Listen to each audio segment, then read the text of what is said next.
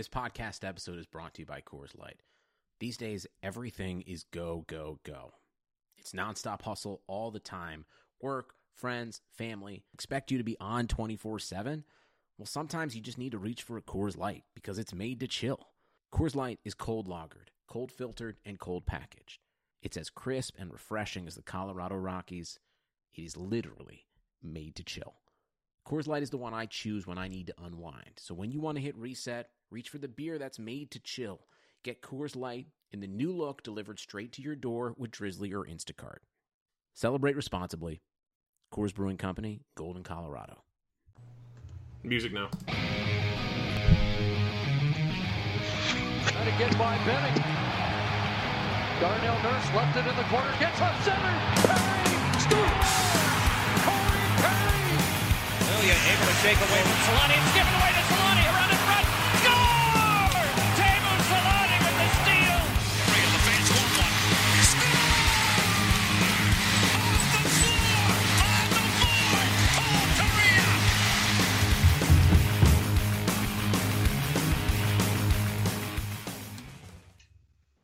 All right, we're back, and the Ducks they pulled out they didn't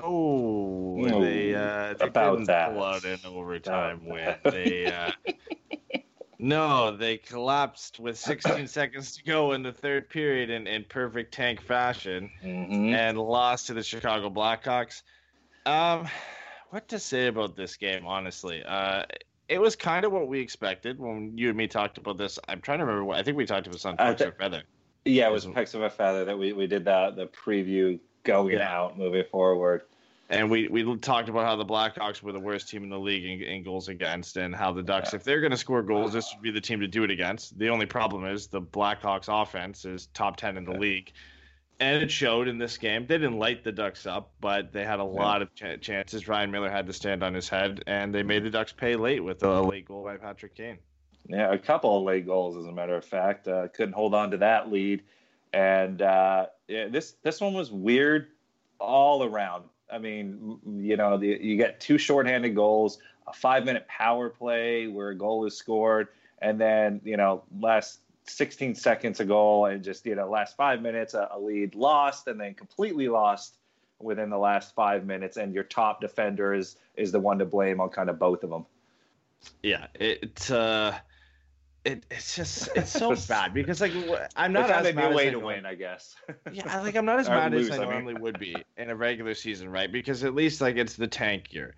But losing this way, no matter what the goal of this season is, whether it's playoffs or this year going for a high draft pick, it still sucks. Yeah. It still sucks playing a pretty decent game, and then your best defenseman gets walked by Brandon Saad, and you leave Patrick Kane open. Probably the worst guy to leave open. He scores his 40th goal of the season. Right there. He's the last guy you want to leave open, and if he gets a chance like that 90% of the time, probably 100% of the time with Patrick Kane, he's going to put that in the back of the net, right? So it's just so frustrating seeing that happen because it's so typical of Ducks hockey this year to play a pretty decent game against, not a great team, but still a team that's been hot-ish as of late. It was a hot team. They'd won 10 out of the last 14 coming in. They got one of the best power plays and gave them a 5-minute power play and additional power plays after that. So, I mean, it wasn't going to be an easy task, but at the same time, it wasn't bad. They just found a new way to lose. Yeah. Everybody's surprised you have hair in the chat here. Daniel said, right. Jason has hair. I used to have more. I just I had to get it cut. It was ridiculous. Whenever I put on a hat and then all of a sudden the hair shoots out from the side, it's like trying to escape from hats. So it's nobody cares about the game. It literally every comment is, Jason has hair. Derek says Jason looking fresh. Daisy says, oh my God, what happened to your beard, Jason? If it's that distracting, I'll go get a hat. I didn't realize it was gonna pull away from everything. People want to know what happened to the beard too.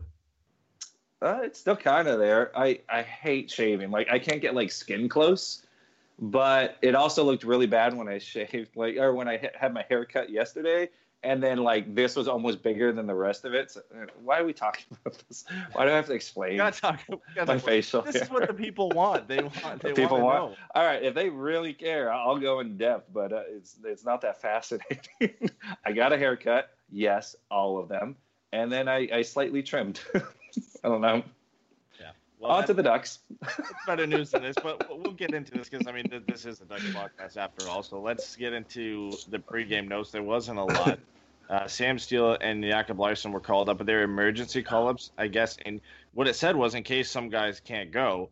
Well, Ryan Getzlaf couldn't go tonight because he's still out with injury. Sam Steele and Jakob Larsson didn't play.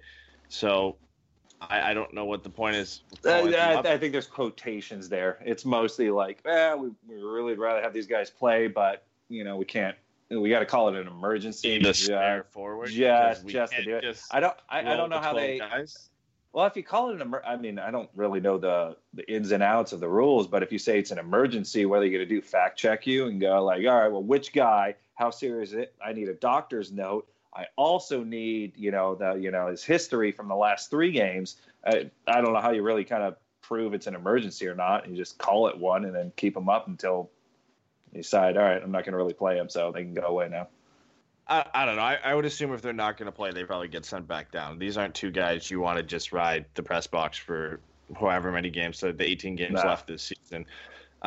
Miller back in. He's back from injury. Looked like he was completely healthy in this game because he was the only reason the Ducks really were in it at some times. He made some pretty good saves.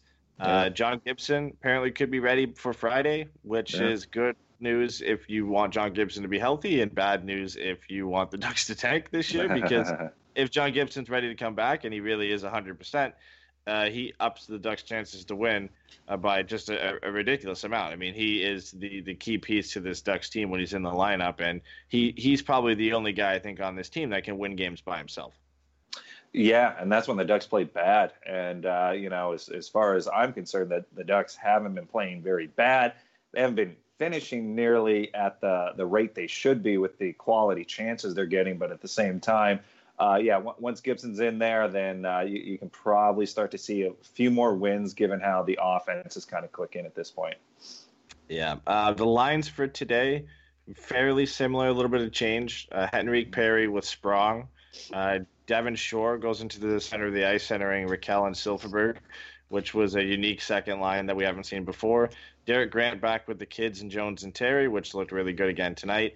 And Nick Ritchie getting the demotion, playing down with Ryan Kesler and Carter Rowney. And I call it a demotion, but honestly, they actually looked pretty good tonight because when you get to play Ryan Kesler and Nick Ritchie and even Carter Rowney against another team's 4th line, that's a pretty decent 4th line you can roll over the boards. Yeah, they should definitely outchance the other 4th line, you would think, at some point in the game. So, I mean, that's kind of what you would hope for. And they don't do a big job of trying to match up anymore. That was kind of Carlisle's thing. Now they just kind of roll the forward lines as necessary and kind of keep the minutes in check. So, like I said, in all intents and purposes, the Ducks were probably a better 4th line than the other 4th line, but doesn't work out too great. That doesn't generally turn the tide of the game because your 4th line's better than my 4th line. No, it's not. I'll prove it.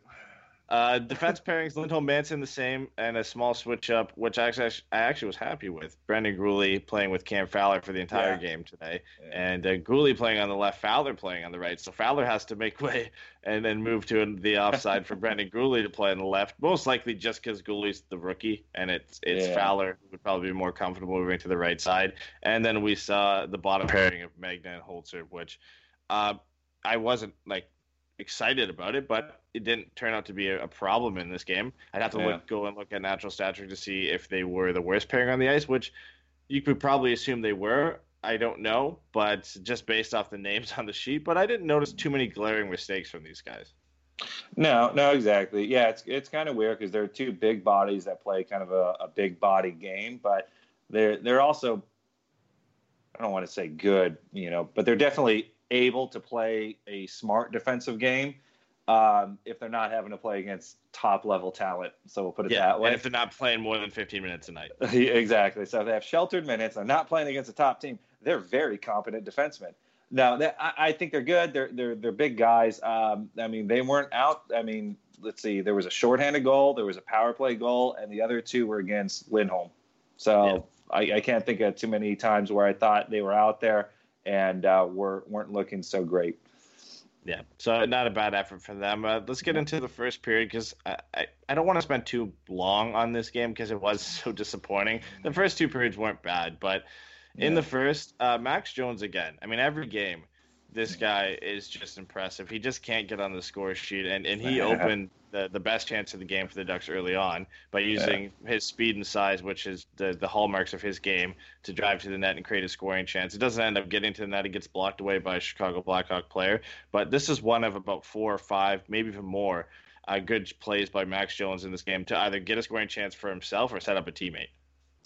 Yeah, absolutely. I mean, it's kind of the same thing we keep talking about. He's there. It's just I gotta start seeing the goals go in, and I'm sure it'll be there at some point this season. Once again, we're at a point now where it's definitely a wash of a season. So you just kind of hope that it doesn't become a thing where it's like, wow, he's doing so great, but he's never scoring a goal. It's just, I think once he gets that goal to go in, then it's a weird thing. Ketchup bottle. You hit it, and then finally everything just happens. And so I'm hoping that's going to be happening because if you get that many chances and you're creating that, a lot of times just by himself, and if he's able to do that, eventually they'll start going in. He'll start getting goals.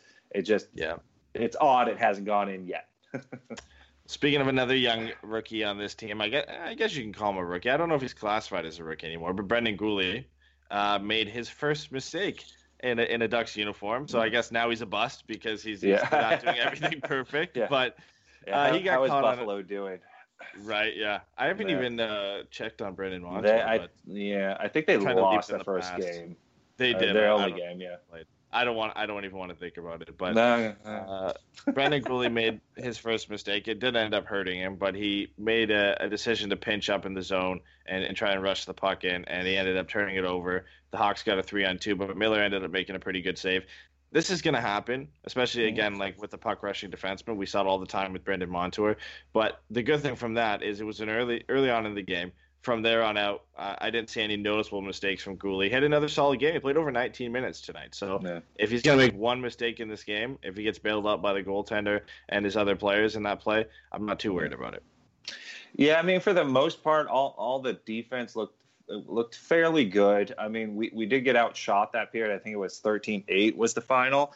But at the same time, I thought we had a lot of good scoring chances. And there were just moments where all of a sudden it seemed like the defense or the team as a whole kind of fell into their old habits. And there was one time where Fowler was with Manson, a pass behind the net, which should have been Manson gets it off the boards and then makes an easy out. And he panics, puts it on the stick of Kane. Kane ends up throwing it over to Saad, I want to say, whoever it was. I can't remember exactly who shot. You know, now that I think about it, Kane was playing with Taves and Kunitz for tonight for most of the game. Yeah, but in the first period, he sent it to somebody else, and then Miller made that really awesome glove. Like it didn't matter. But it was just kind of, once again, it's like all of a sudden I was like, oh, Manson, why did you go with Fowler? What?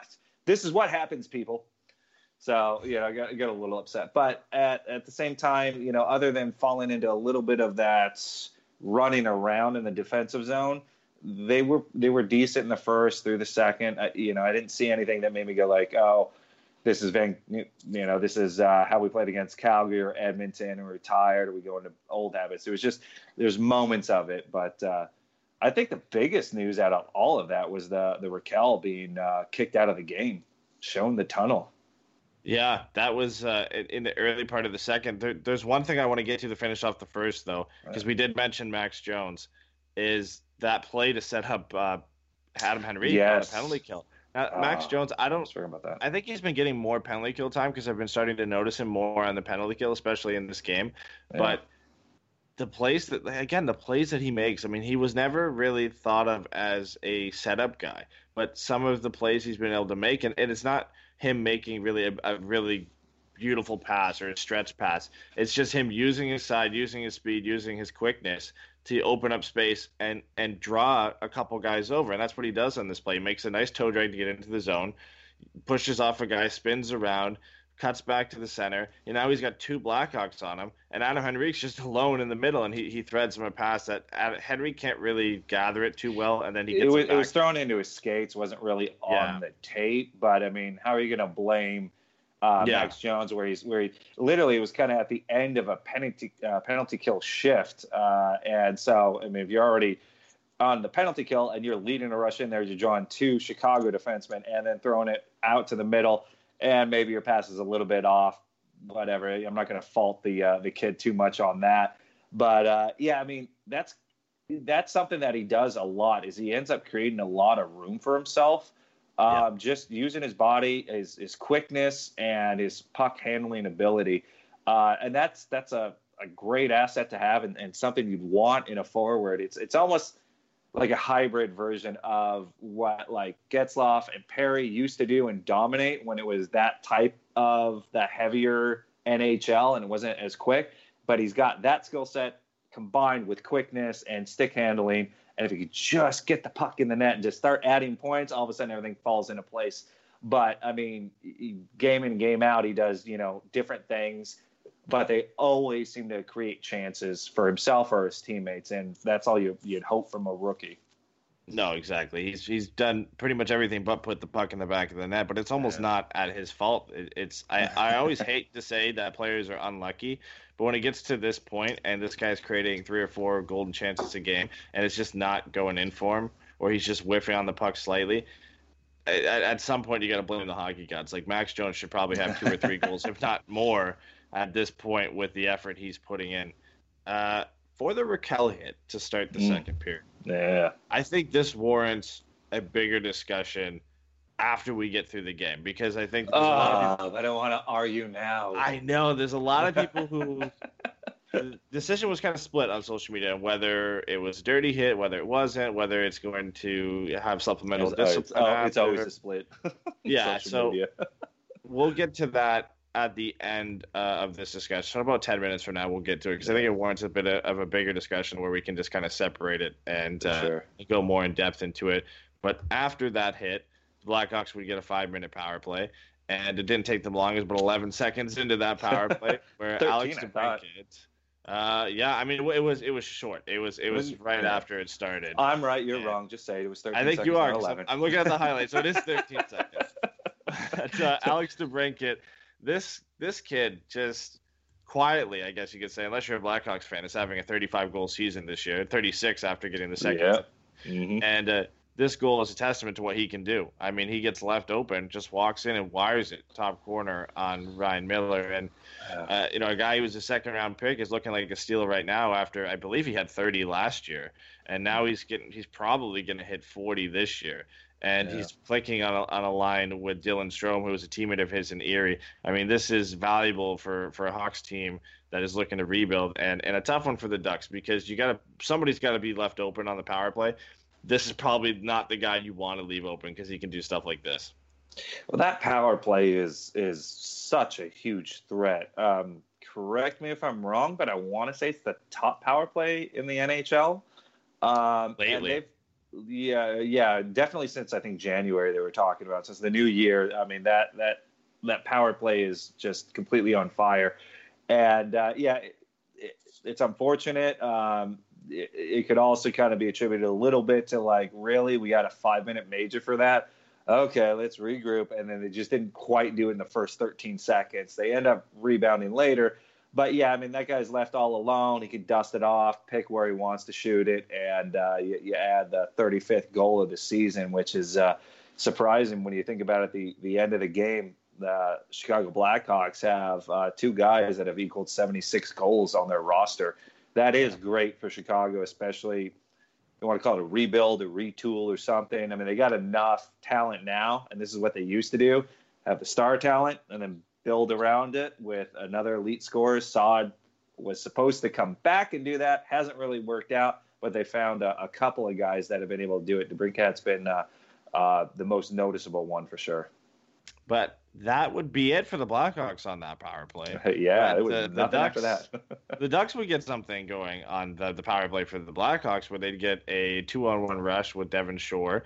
And his pass across, he waited a little bit too long, but he got rewarded for it because it ends up hitting, I think, Duncan Keith, I believe it hits, or maybe it was Seabrook, or I can't even remember. It hit someone. I don't remember. I'm not even trying to remember. A defenseman.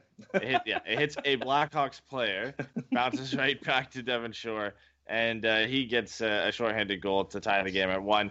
Good effort by the Ducks to actually get a great pass by Josh Manson from his own zone off the boards to spring Devon Shore to begin with. Not the prettiest execution on a 2-on-1, but it doesn't matter if it goes in the back of the net anyway. Yeah, it was kind of interesting watching, particularly that penalty kill. After they gave up the goal, it seemed to change the way the Ducks played the penalty kill. They were very aggressive. Prior to that 2-on-1, there was a previous 2-on-1 where Fowler smacked it out of the air. It wasn't a high danger shift, but I mean the fact that they score, it's a 5-minute power play. Usually just sit back and let it happen, but they were kind of pushing the issue, taking the chances they could, and tried to push for a shorthanded goal. They had that one, and then immediately after that, I think they got kind of an Silverberg, I think, even got a chance that was saved. Yeah. And then after that, they got another 2-on-1 that ends up going in the net. So, what could have been a debilitating, we lost Raquel, we just gave up the first goal, and it's a power play. We could really sink our heads in here and just go with it. Or they turned it completely around, were very aggressive on the penalty kill, and got chances and ultimately got rewarded. Kind of a fluky play, but at the same time, take it. Take it if you can. It sparked some good play from the Ducks after that because Perry and Henrique got a broken on a 2-0-1 after that, and they actually executed it pretty well. It's just a good read by Crawford to read the pass from Henrique, and Perry's one-timer went right into the chest protector of Corey Crawford. Silverberg had a good chance where he got in kind of alone. I mean, he was alone, but wasn't a breakaway. But he had that's kind of the position you want Jakob Silfverberg to be in, where he has enough room to pull it into his wheelhouse and get a good shot. But it ends up being a pretty good glove save from Corey Crawford. Yeah, Brian Hayward says, the old show him and take it away. He made it look a lot better than it really was. But it's still a good positional save. But for sure, the Ducks would get a power play, and everything was looking up. I mean, they tied up 1, a couple good chances, some good play, and then just I don't know, it's like a break in play where Anisimov is just kind of casually skating into the Ducks zone. He doesn't really have a great angle. Just fakes that he's going to go behind the net, fools Ryan Miller, and then he wires it short side. I mean, I didn't expect this to go in. The Ducks were playing pretty well. Power play wasn't doing pretty well, but just Cam Fowler just kind of doing what he should do, pushing him to the outside, thinking he's going to go behind the net, and it ends up just being a shot that fools Miller. Yeah, you know me, I like to back up the goalies whenever and try and find a way that it's not their fault. But in this one, he anticipated wrong. He slouched down, kind of went down a little early, assuming that he really Anisimov wasn't going to try and shoot, or let alone shoot high, and that he was probably just going to try and take the puck around. But Anisimov does a little bit of a fake, like that's going to happen, and then just flings it high, and that's just a goalie anticipating one thing and got caught. And if you get caught, you're caught, and you kind of look bad on it, and that's what the Ducks can't really have out of Miller right now. He's got to kind of make those stops, or at least be true to a potential scoring threat. Yeah. And after that, the Ducks, the good thing is they didn't really look deflated after that goal, because they easily could have. It was a goal that they had been playing really well up until that point, and it's against the grain of play, and usually some teams will look at it, especially the way the Ducks have this season, and they'll just get completely deflated. But some even play after that, and it leads to the Kessler goal. So it wasn't like they gave up. Yeah, and they could have easily given up, too, considering this is a team that just got shut out, only had 1 goal against Edmonton, 1 goal against Calgary. They scored only a shorthanded goal against Chicago, and that's halfway through the game. They give up another shorthanded goal, and they're down 2-1. I mean, for a team that's dying for goals, that could just look like a mountain for them. And, good on them to not just to just believe in the system that eventually you'll get more chances. They should start going in. And not just going like, here we go again, let's call it in. Yeah, and they actually had some pretty good chances. It was back and forth after that goal. But then Ryan Kessler knocks down a puck out of midair, which is a good effort from him. And we talked about this fourth line not really being a typical fourth line. and Kessler making that good play to keep it in. And then he just throws it on that. It wasn't even really a great shot. I don't know what he was trying to do with it because Rowney didn't really look like he was going to be in a position to tip it in. He just kind of does a flyby, gets a small piece on it, which was just enough to get it past Corey Crawford. I mean, it looks like a very nice set play because Crawford is expecting that he can poke check that away but put it towards the boards. And Rowney just kind of flies through and gets a nice piece of it that it goes underneath the stick and between Crawford's legs and into the net. I don't think it was a set play by any means, but it looks nice, and the Ducks end up tying the game, so you can't complain. Yeah, no, that in my opinion, that was Kessler bringing it down, actually spotting Ronnie moving to the front of the net and trying to get it to him in front because there really wasn't anyone around Ronnie, so he could have taken it and then tried to do dekes, try and do whatever if he could have corralled the puck. And that's kind of what Crawford looked like he was anticipating. Like Ronnie was going to get it and then try and make a move with it, and he was going to surprise him with a poke check. So he goes out for that poke check, and Rowney's just like, oh, here's the puck. And just kind of like makes a movement on it, ends up deflecting it, and then Crawford sticks it nowhere near where it should be. He's anticipating he's going to have to kick to the left or the right, something like that. So he's leaving his 5-hole a little bit open. That deflection kind of same thing as Miller, just more of a surprise. Like he anticipated something happening. It didn't happen that way, and unfortunately he was in a bad position once it didn't go the way he thought it was going to go. So it ended up working out, but I think Kessler was trying to like, oh, here's a nice, easy, soft pass. You take it. And then Rowney's like, I don't want anything to do with that. I'll wave at it, see what happens. and whatever works, right? It works. I mean, if your fourth line scoring goals, you'll take any way it goes into the back of the net. Wasn't a bad period for the Ducks. They outshot the Blackhawks 15-10. They evened up the shots 23-23. They ended especially for second periods because the Ducks are just horrific. Every time we get in the second period, I'm like, all right, so we're going to go down by at least another goal, and then we got to figure out a way the third to bring it back. That wasn't the case. I thought they were very good in the second. Yeah, I mean they played well. Probably a little bit disappointed they give up 2 goals, right? And one of them was shorthanded, so you never want to have that happen. But they got a shorthanded goal of their own, so it's not too bad. And then you head into the third. And the Ducks this year, even when they're tied, but especially if they ever have a lead going into the third, they seem to just sit back. But they didn't do that in this game, which was really nice to see, where they actually kind of took the pressure to the Blackhawks early on. A couple good chances from Silfverberg, Terry and Jones again, creating some havoc in front of the net. And that leads to the first goal of the period by the Ducks, and the only goal of the period by the Ducks, where Derek Grant ends up disrupting Corey Crawford behind the net. He throws a blind pass between his legs that just happens to find Troy Terry in front of the net. Somebody. And he's got a wide open net. I mean, he has to score this. I mean, if it was Max Jones, maybe not because he might have hit the crossbar and miss. But Troy Terry, he's not going to miss that one. Gets his second of the season. The Ducks lead, and they look like they deserved it. Yeah, to your point, if Max Jones got that would hit 3 posts and gone out. But with Troy Terry in there, he can notch his second goal of his NHL career on kind of a gimme, a la Mike Smith trying to play the puck behind the net. Didn't quite work out, but it was good on Derek Grant. Derek Grant going in and actually forcing the hand of Crawford. And then Crawford was on an island. He was by himself, fish out of water. He was swimming around trying to find some way to get back to the front.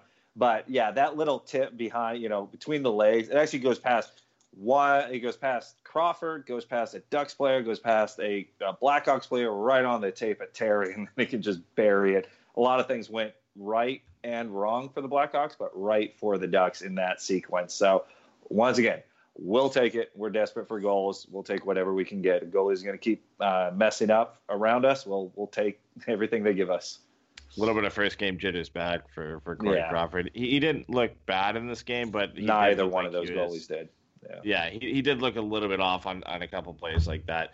But then the Blackhawks, and because I want to get through this as quickly as possible, sure. DeBrincat ends up getting a goal on a wraparound pass from Jonathan Toews, where Hampus Lindholm, the first bad play of the period for Hampus Lindholm, where he recognizes, and this is a bit different because before this season we've criticized the Ducks for puck watching. He recognizes DeBrincat's there. He's looking at he gave a solid look at him. Like, all right, there he is. Yeah, and he knows he looks at his stick, knows he's going to tie it up, and then spaces out for 2 seconds, which is just enough time for DeBrincat to put in the back of that. He just forgets that maybe I should stick lift this guy. Maybe I should just, kind of tie up his stick or something. And Alex DeBrincat, I mean, it's cliche, but keep your stick on the ice. He keeps his stick on the ice. He swings at the puck, puts home his 36th of the season. He could do it any way, I guess. I mean, he snipes the first one, and this one he just kind of scrapes it over the line. But this one is strictly on Hampus Lindholm. This one. Yeah, there's 3 facets of it. One, I think, is Jonathan Toews made a hell of a play. I mean, he went all the way around the net and made a hell of a pass in front of the goalie, behind 2 defensemen, because Josh Manson was also there. He didn't get a piece of that. He was standing at the top of the crease. Lindholm, you couldn't have said it any better. He's the other part of this where he just spaced for a second. He saw that, looked back, saw where Toews was, and then I think like halfway to looking back to where DeBrincat is, he just stopped. And then the pass went, and he's like, oh, crap, what's happening? And there's like, it's in. Like, he got stuck halfway, like staring like I do when I get too tired. You just stare at something for a little while, and then all of a sudden it's in. But that happened really quick. I'd like to see Miller maybe have that goal stick out to take away that pass in the middle. But at the same time, if he does that from that angle of what Toews was doing, there's a good chance he deflects it in on himself anyways. But at the same time, if it goes through the crease or it's, between the top of the crease and the goalie's pads, usually the goalie's, it's his job to at least have something there and be a little bit ready for that. But it did happen very quick. It was a great pass and a little bit of a brain fart from Lindholm. Yeah, and Leckots in our YouTube chat kind of summed it up pretty easily here. He said he took his eyes off the puck for 2 seconds and it screwed him. It's defense 101. Just don't lose sight of the puck. Don't lose sight of your man. And he kind of did both on the play. And he just spaced out, like I said, for 2 seconds. And then 2 seconds, man. But that wasn't it for Hampus Lindholm, because with 16.6 seconds remaining, he gets walked by Brandon Saad with a really nice play by Saad. It was a toe drag right around him. And then somehow Patrick Kane is just wide open on the right side of the ice, and Saad just feeds a nice pass into him. And that, like we said at the beginning of the show, that's the last guy on the ice you want to leave open. And he just slots it nicely past Ryan Miller for his 40th of the season. And the Blackhawks steal a late win against the Ducks 4-3 with 16 seconds remaining. I know this season is a wash, and losing at this point is probably better than winning, but losing in this fashion is never fun. It's not fun to watch, and it's not fun to watch when the Ducks play well enough to win, and then so they deserve a win and they don't get it. I think that's annoying to watch as a fan, but like I said, you hope for every win, but if you lose, this sting's a little out of it. If you've accepted the fact the playoffs are out of the question, and now it's, can we get a top 5 pick, and can we possibly get a top 2 pick? So every loss, though, stings. You're one step closer to possibly at least getting a little bit better in the offseason through the draft. That being said, Saad made a great play. I don't necessarily blame Lindholm, although it looks bad. Saad made a good play, and Saad's a fast skater, one of the fastest, and so it's going to be hard for Lindholm, if he gets beat, to jump back and catch up to one of the most, one of the quickest forward skaters in the NHL. So he makes a good pass over to Kane, and Kane it was quick. Like, he got it, did a little thing, and then just put it right across the other side to Miller, top corner, and it was such a quick play that I think Miller thought, like, dude, he got wide open. He's probably going to go, short side, but he went back the other way, and Miller was just frozen.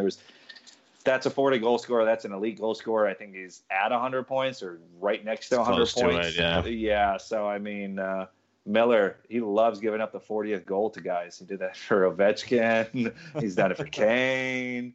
Is Kucherov at 40? Are they coming in soon? No, he's at like 31. So whatever. Okay. I don't know if they're coming back here this year, but I don't think so either. But I'm sure who's the next guy who's about to hit 40 and he'll play against Ryan Miller? It will happen. But enough of the Blackhawks goals. Nobody wants to talk about that. We left off the thing people probably most want to talk about until the end here, and that's the Rickard Rakell hit. And I mean, I'll throw it up on YouTube so everybody can see it again. But what are your thoughts on this hit? Because when you slow it down, it doesn't look as bad as full speed, which is generally the case, right? Yeah. But I still think, in my opinion, it was worth the 5 and 10. I think it was a dangerous hit. Rakell has plenty of time to move out of the way or at least attempt to stop, and he follows through and pushes into the numbers. Like, I don't think it was malicious by any intent, but it was still a bad hit and one that I don't know if he'll be suspended for, but definitely deserved to be out for the game. Yeah, I sort of disagree with you just a little bit on that one. It didn't feel to me, and correct me if I'm wrong here, but it felt like Rakell was going in for a hit. He was looking to finish a check on a player who had it, and then that player had it, and he held up and then got rid of the puck, and then his hands weren't in a position to actually put his hands up to brace for an impact. His hands were down and out, and then got crunched to the numbers. Yes, Rakell should probably have held up. At the same time, it's kind of one of those things where it's like, well, he kind of, and I hate to blame victims, don't like it, because if it's the other way around, I'm sure I sing in a different tune. But I know Rakell, and Rakell's not a hitter. He's not a guy who tries to grind it out and is looking for that big hit. He was probably trying to finish a check. Probably should have held up at least a little bit, but at the same time, I don't think it's a guy who was thinking that hit was going to be as bad as it ended up being. Like, I mean, it was just kind of, I'm going to hit you. Here comes a hit. You're not going to get around. And then the guy throws the puck, and then his hands are kind of pinned to the side. Rakell finishes the check, and his head's in a bad spot. His body's in a bad spot, and he goes down. So I would give it a penalty. I can see a major. I don't think it's shown the tunnel worth of that, and I don't think it's suspension worthy. Definitely a penalty. You got to hold up. You see the numbers. You got to at least back off the brakes a little bit. At the same time, I think he was going for a hit that he didn't think was going to be a bad hit if the dude had his arms up a little bit higher. But he was kind of stuck at the last second throwing the puck around, turning, and then all of a sudden he can't bring his hands up to protect his face off the glass. So, yeah. I can see both sides of it because the eye of the beholder, I suppose. Yeah, like Rickard Rakell does push into his numbers. He probably shouldn't. He probably should have attempted to stop, and he didn't. So then at that point, it is an illegal hit. If I'm behind into the boards, it is boarding. It is 5 minutes. You could borderline and say maybe he shouldn't have deserved a 10-minute. That's up to you. Generally, like, it depends on the ref. Some refs, if they give a 5, they generally give a 10, especially if it's a dangerous hit. That doesn't matter too much to me. But if you look at it from the other side, I mean, Drake Caggiula as well. I mean, he stops and turns into the hit in the last second. And, you know, Rakell was always behind him, but Caggiula's trying to slap the puck around the board, so he's stopping up and embracing for any type of impact. And he turns a little bit to the right and puts himself in a really dangerous position to get hit from behind. And that is a bit on him as much as it is on Rakell. And in that sense, I don't think it'll be worth a suspension. So, yeah, I think what they gave him is generally fair. I think if you wanted, most people think the 5 was enough, maybe not the 10, but that's a discretion of the ref. But there's definitely no doubt in my mind that this is not suspension worthy. I don't think this is a hit to the head, and you look at even people questioning if McDavid's hit was suspension worthy, and that was probably worse than this because he clips a guy in the head. And those are usually the ones now that kind of go out and get suspensions. That's what the NHL is really looking at, is for hits to the head. And yes, this is dangerous. Yes, this is a little bit reckless, but I'd be really surprised to see him get a game or two unless they were looking to make a statement. Yeah, it wouldn't make sense to me because, usually now they're looking at is the head the principal point of contact. In this situation, it was not. Though the head hit the glass, he hit the numbers. But, if he really wanted to really get into him, he could have. And he didn't. He needed to hold up a little bit for sure. But, it's not like anyone coming through the middle and the head is targeted where, someone's not necessarily expecting a head hit. More or less. What I don't like about it is that it's up to the ref's discretion, and to the refs, what they're going to look at is, well, okay, the hit happened. Now, how bad does that guy look? And the longer that kid stays down, or whoever it is stays down, the worse it's going to be. And then it's up to the discretion of the ref. So, it sucks. It's a judgment call for them, but in my opinion, it didn't warrant, kicking him out. 5-minute major. I don't know if that's like something they have to do, like automatically. Maybe that's it. Like if you give him a 5-minute major for boarding, you have to kick I him don't know. out? I don't remember if I see it on every player or not. Like I definitely have seen it before where it's a boarding from behind, it's a 5 and a 10, but I don't think you have to. But some refs, they might just do it on every play like that just to make sure it doesn't happen again. I think at that point, the extra 10 is all depending on the ref. Yeah, I didn't see malicious intent. I felt like it was a quick play, a guy who's not known for hitting in the first place, and then he was just trying to finish his check or what he's been told to do. Guy changed his way, couldn't or changed his position, couldn't get his hands up in a quick enough time, so he ends up knocking his head around a little bit off the glass. But it's not like the shoulder of Rakell is the thing that really kind of popped it all off. It was just he hit him in the numbers. He deserves a penalty. It deserves to get kicked out of the game. I don't think so. I don't think he was running around being reckless. It's just maybe a guy who doesn't necessarily know how he should be hitting because he's usually a winger. He's not asked to be aggressive. So I would have done that. But if you don't know who Rakell is and you just see the play, you might think, well, this might be what he does now. So I don't know. Yeah. Well, no suspension in my opinion.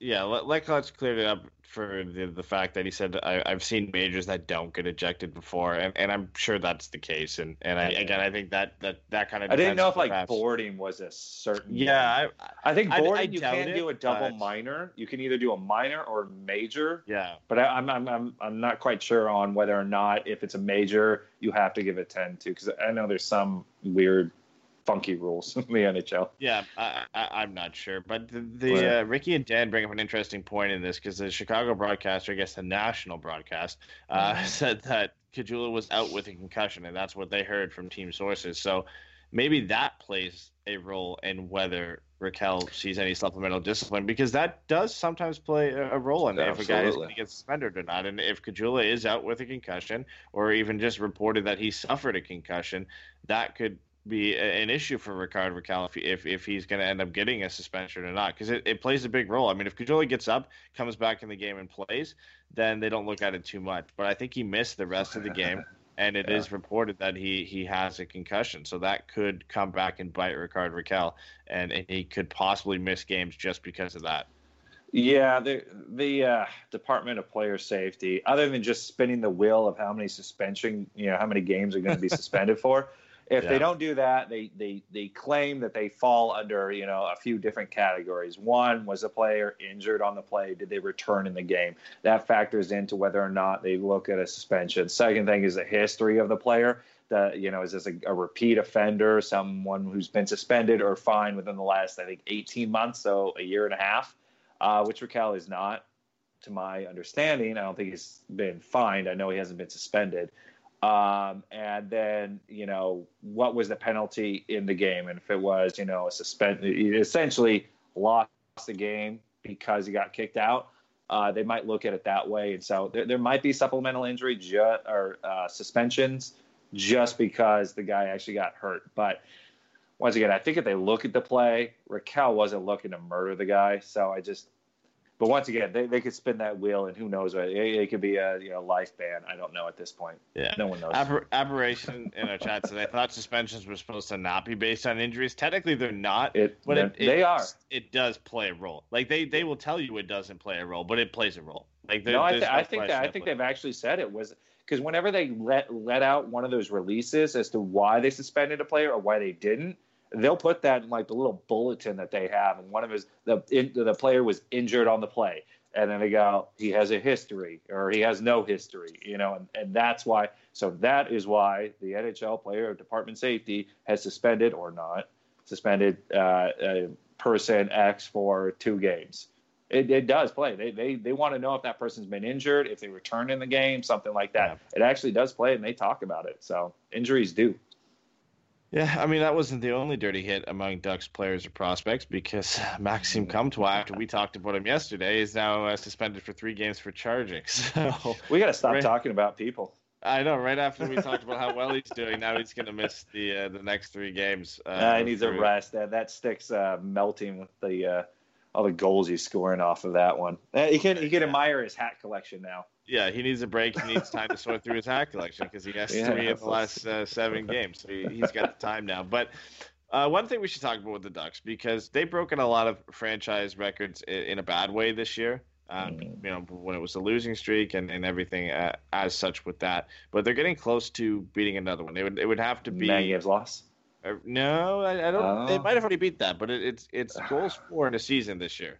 In the fact that on the low end, so the franchise low for goals in a season is 175 back in 2001, 2002. So after the game today, the Ducks are at 149. Are they at 149? I'm guessing. 142. They're at 142. It was after tonight's game. Yeah, they're at 139 heading in, 142 after tonight. So they would need 34 goals in 18 games to avoid hitting that mark, which should be possible. That's less than 2 goals per game. I know the Ducks right now are scoring at like 2.17 goals per game, so it really isn't far off when you think about it. Normally a team should be able to score more than 2 goals per game in a season, but the way the Ducks have been going this year, I wouldn't put it out of the question. I mean, this would just cap off what a miserable season this would be if they had a franchise low in goals for, and it just tells you how bad this offense has been this year and how much guys have struggled. And like you look at that 01-02 team, like they're not like this team should be better than that team, and somehow the Ducks just can't score any goals. I mean, 142 goals. You know why, right? I mean, it's obvious. But Randy Carlyle? Randy Carlyle. That system is just garbage. But they're still they scored 3 goals tonight. Yeah, they got in their previous 3 games. They got shut out against Vancouver. Once again, they got chances. That's what I care about. You know, goals will happen the more chances you get. What I didn't like in the 56 games under Carlyle or whatever it ended up being, there just wasn't chances. I mean, they might have, potted a goal here or there every now and again. They came back against Washington, but they were down. I mean, they look horrible. There was no scoring chances, and there was no feeling that they would ever get back into any games that they were down. I don't have that feeling anymore. I watched that team play, and they got chances. If they can bury them, great. If they could get Getzlaf back. If Kasha was back in the fold. If Raquel's not gone for a majority of a game, even though he's been struggling anyways. But the team is better than what they're showing, and lately they've gotten the chances. And if they start burying it on a more consistent basis, this team will not do that. This team has looked horrible from I call it 2 different seasons. The first season just blew under Carolina. There were no chances. It was goalie save us, and then eventually the goalies wore down, got injured. Now we're on the backup, but before that we had their 4th and 5th string goalies playing. So at this point, I think they can do it. I think they're getting enough chances, and if Max Jones actually starts scoring goals, then that thing's never gonna go in. And like if his scoring chances actually start resulting in goals, then we're completely okay. Well, not only that, the Ducks have a legit chance, as Apparition said, of getting a negative 70 goal differential on the season. So that's pretty bad. A couple people in the chat now, since I brought up the Maxime Comtois. The Maxime Comtois hit, they want to see it. So I will pull it up for everybody on YouTube. If you're listening to this, I'm sorry, because now this is... I'll just go do. Yeah, you guys can be entertained by that. If you want to check it out, rds.ca, you can find the hit. They have it listed on there. It's typical not great quality from the QMJHL, from the CHL in general.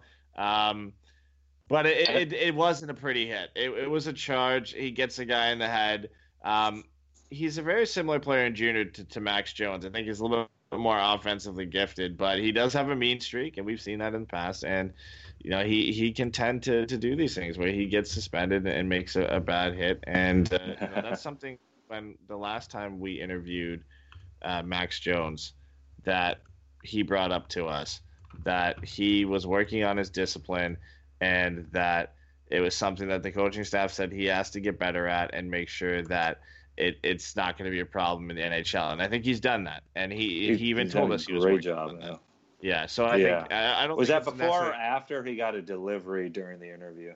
I think that was the same one. I think that was the same. No, I was saying did he say that just before he got food or after? I'm trying to determine how hangry he was when he told us. I don't know, but the thing is, I don't think Maxime Comtois is going to get the same talk from the Ducks.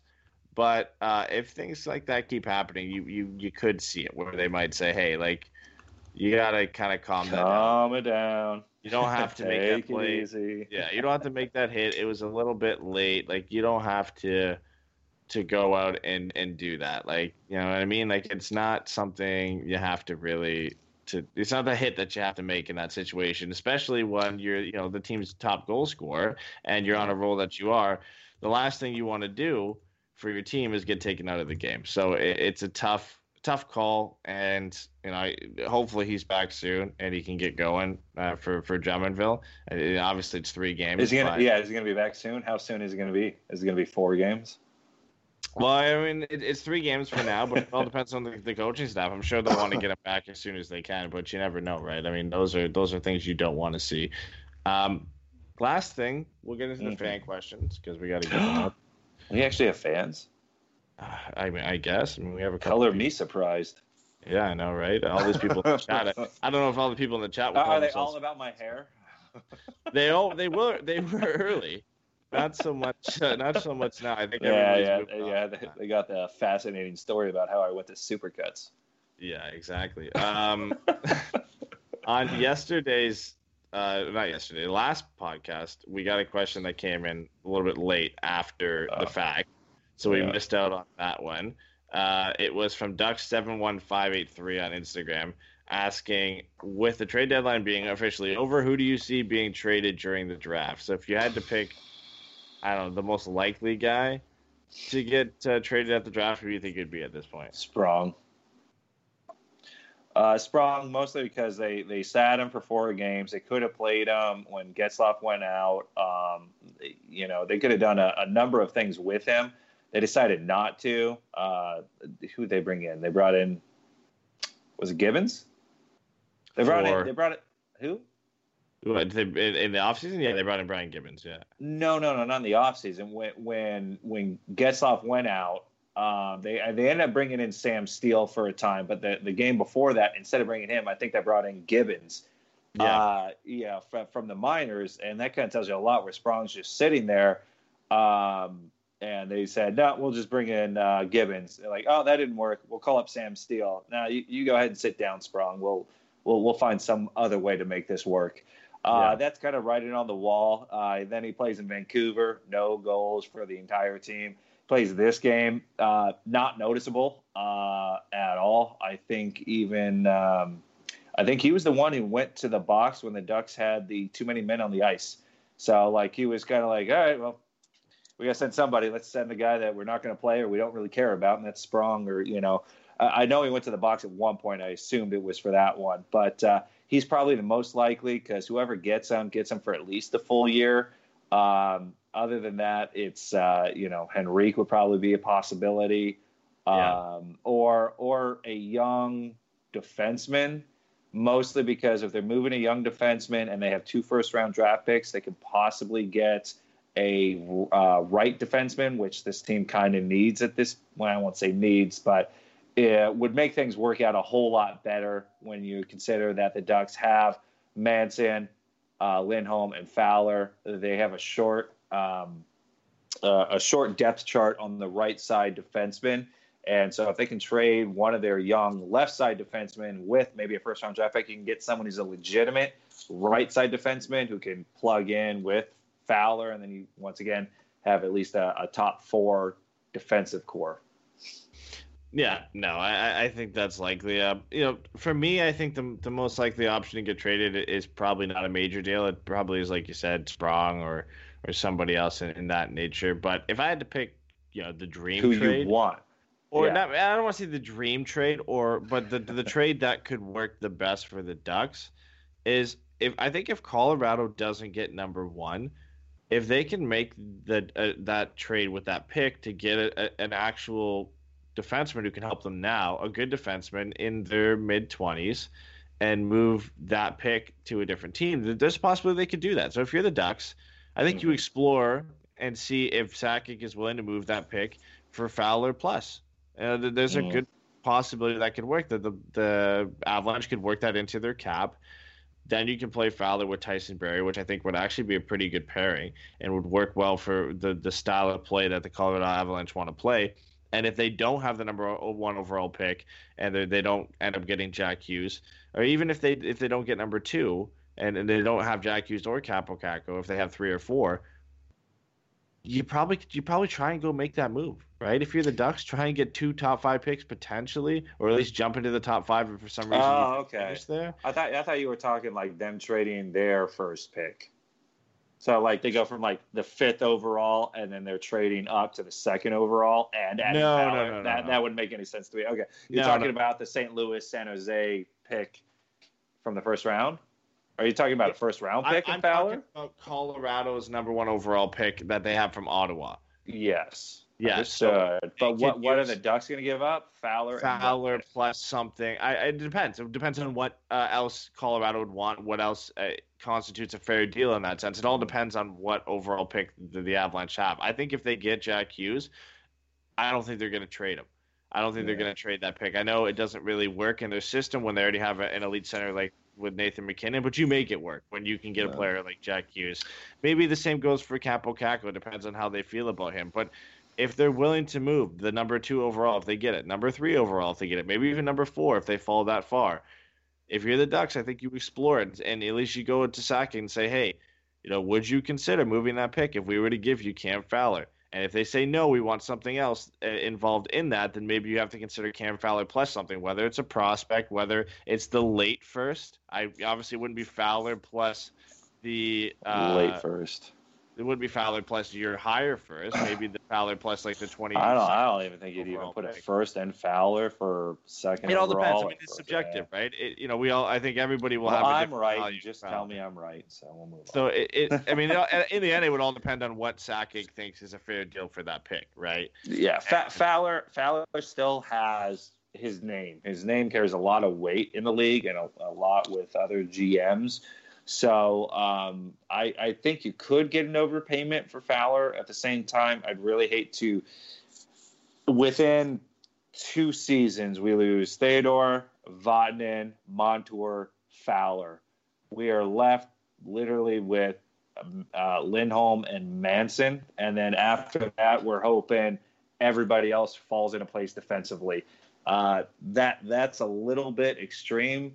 And unless there's someone they think will eventually be good enough in 2 or 3 years. It depends if you think the Ducks are going to tank, which you do. You think they're going to be bad for about 3 seasons. I think the season is an aberration. It blows, but they've already shown that it can create scoring chances under the new style, and I want to see what a new coach can do and create that. So I think it's worth hanging on to Cam Fowler because he can produce some of that offense. So I'm not a huge fan of it unless, once again, they give you something overwhelming. If it's Cam Fowler for Jack Hughes, I'll take it. If they want to, they do that. But once again, I don't think anyone who's got the number 1 overall pick is going to take a 28-year-old offensive defenseman at $5 million for the next 5+ years. So, I mean, would you consider doing it if it wasn't Jack Hughes? Like if it was Kaapo Kakko, or if it was the 3rd overall pick where you're still getting a very good player, then the Ducks would also have whatever their pick is, which you'd assume would be in the top 10. That changes everything for the Ducks, and especially if they don't have to move that late first-round pick. You now have 2 within the top 10, 1 outside the top 20. You got 3 first-round picks where you can really just go out and get 2 forwards in the top end, a defenseman in the bottom half of the draft. You don't necessarily kill yourself in being competitive. Yes, you end up losing Cam Fowler, but I think if you can go out and get a top 5 pick, if they're willing to come over and get Cam Fowler, as much as you want to be competitive and as much as you may like Cam Fowler, you can't pass that up at the direction the Ducks are in at that point. It would have to blow the skirt up of the GM involved, and Bob Murray's not one that gets his skirt blown up a whole lot. Although it's definitely a possibility. Like if someone brings that to you and then you but that's a GM rethinking how they're going to completely do this. And he doesn't want to do rebuild. He wants to do a retool, which means he wants to do it on the fly. He wants to keep the pieces he has. That's why he's signing Henrique, Silverberg. He's still got, the old three at the top. And, he's got at least those other three defensemen signed for quite a while. And there's still Raquel and, Kasha. And there's still enough pieces there that he can retool. If he gets rid of Fowler, it signifies to me that, all right, either this was so good, I'm willing to suck for another 2 to 3 years while we make these first-round draft picks become our new team. And that depends if he wants to do it that way. I don't think he does. I don't think he's in a market where that's going to fly too well.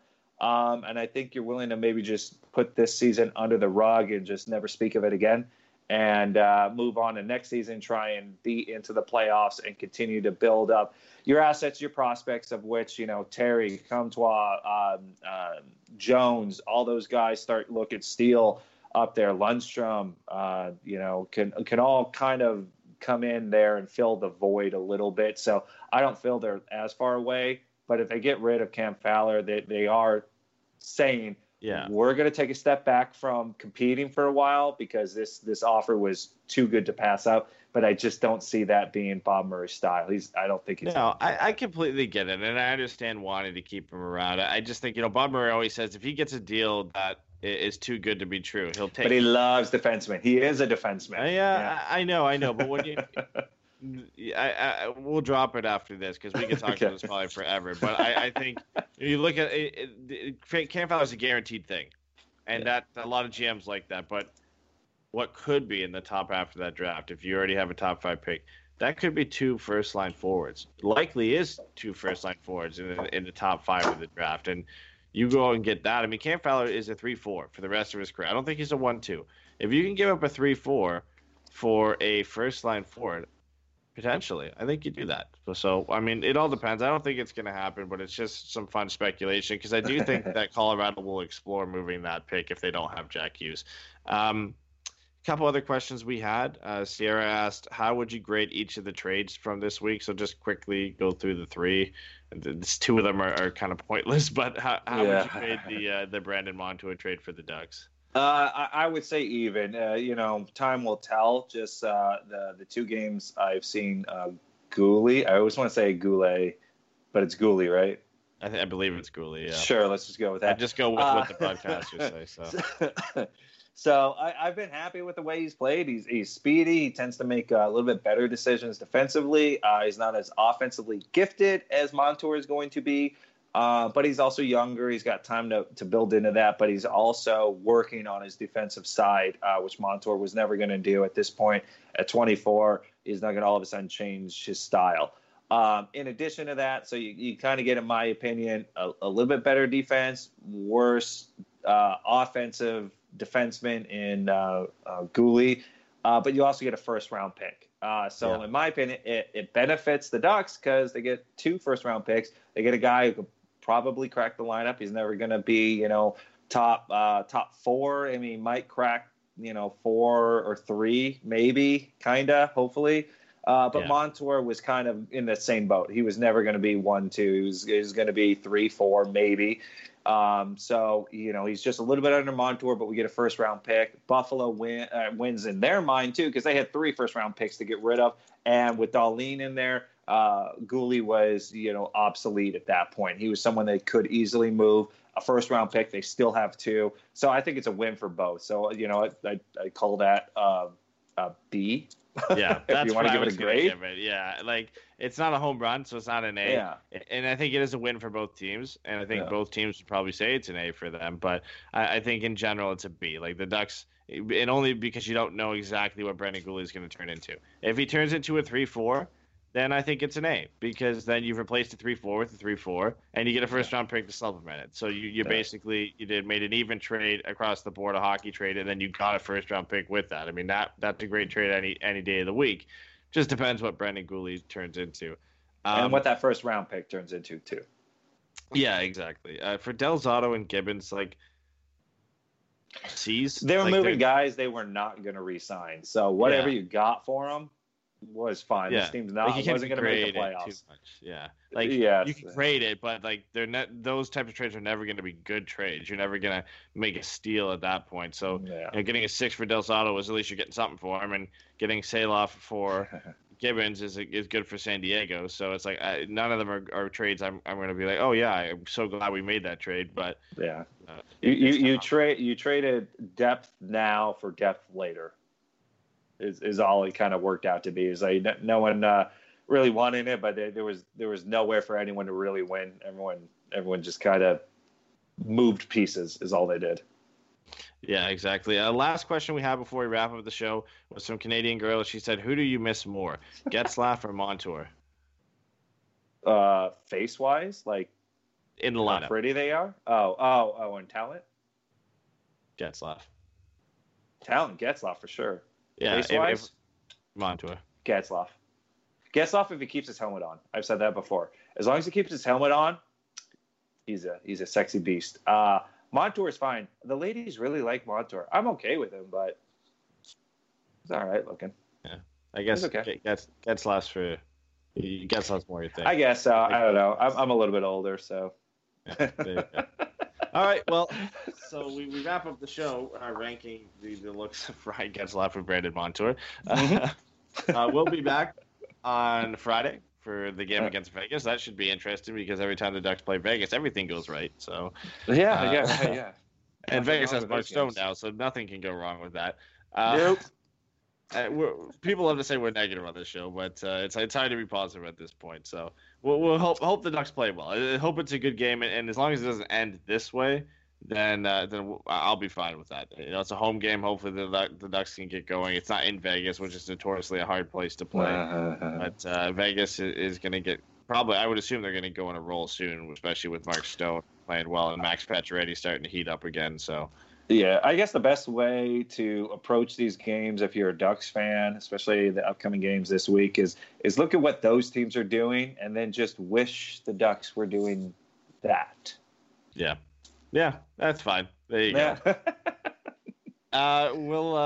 We're having a watch party. It's on. Is it March 23rd? I believe. March 23rd, Saturday. Mr. Edward is showing up to that. Confirmed. And we've confirmed. Is this the third watch party, right? So I'll come on. Third watch party this season, and it's against the Kings. It's in our hometown. It's technically Anaheim, but it's Craftsman Pizza, which is off of the 91 and Imperial, or La Palma and Imperial, if you need to try and search for it. But I think it's Craftsman Pizza is what it's called. And so we're working out some good deals. We don't mind if Kings fans want to show up. We have quite a few friends that are Kings fans. My dad's a Kings fan. Yeah, they'll show up in any facet. But you get to see us. We're gonna this is where we kind of stockpiled all our really cool raffle gifts. So there should be a whole bunch coming that way. But it's gonna be a fun time. It's a send off for a lost season for both teams. So lose for Hughes. We'll be battling for not winning, I guess. Yeah, it'll be fun nonetheless. It'll be a fun time. Drinking misery. And we get to do a live podcast with all of us in the same room. Not at Craftsman, but I was going to say, really? Yeah. That's not going to work. We all get to actually be in the same room to do a podcast, which is always a lot of fun. Yes. Last couple things. We just recorded a Q&A show on Patreon, which was a lot of fun. I mean, well, you and Pat recorded. It was so interesting, and once again, if you're on Patreon and you get to be on our Discord, you get to ask the questions and we respond. And there were some interesting questions that we had to answer. It's the things I had to look up on the internet, and I hope no one has to look up my browser. Yeah, so make sure, if that enticed you, make sure you go to patreon.com/Buckeyes Forever Mighty and check out the bonus show there. We have 4 different tiers, and we're going to be revamping Patreon in the summer as well. And last but not least, a big thanks to Cool Hockey for not only sponsoring the podcast, but sponsoring Forever Mighty 3 Stars that we do before every game. Today was the last day for February, which means I don't know yet. I gotta go back. I got about 2 or 3 or 4 games to go back and calculate for, and then then we'll know. We'll hopefully know tomorrow. Hopefully there's not a tie, so I can just pick a winner. And whoever ends up winning, Cool Hockey has the third jerseys in stock. So, yeah, I would assume that's what you're going for because that's what everybody else has gone for so far. Right, every time. Yeah. So, yeah, make sure if you haven't participated in that, March is the last month to participate in for everybody 3 stars because I believe that's the last month that Cool Hockey provides jerseys because they might do April because of playoffs, but the Ducks aren't in the playoffs, so we'll have to see for that. So March should be the last month. April might be. It's for sure. It's for sure happening in March. It may not happen in April. Start guessing right. Like I'll probably still run it in April, but we might not have the jersey. So if you haven't been participating or you haven't been participating on a regular basis and you want to win a jersey, make sure you head over to our Twitter 45 minutes before puck drop and just answer the 3 questions and get your predictions in. But like I said, Friday, Vegas, we'll be live with the podcast again. Oh. Sorry, one other thing. If you don't actually win a jersey through Cool Hockey or 3 stars, then you can actually go to coolhockey.com and put in our bonus code, I guess, is FM20, Forever Mighty 20, and you get 20% off of any jersey, which really brings down the cost of buying a legit jersey. And they are legit. We've seen them in person at some of our watch parties. So I mean, if the ones on my wall from Cool Hockey behind me, so I still haven't been able to get one. Except for the Canada jersey, that's straight. Ugh. That one's front and center. Oh. All right. Anyway, we're rambling now. So Vegas, Friday, we'll be back with the podcast. I'm not sure which 2 of us will be there, but 2 of us will be there. So it will happen. Yeah, it will happen. The show will be happening about 10 to 30 minutes after the game, and we'll catch you guys then. Take care, guys. Bye, guys.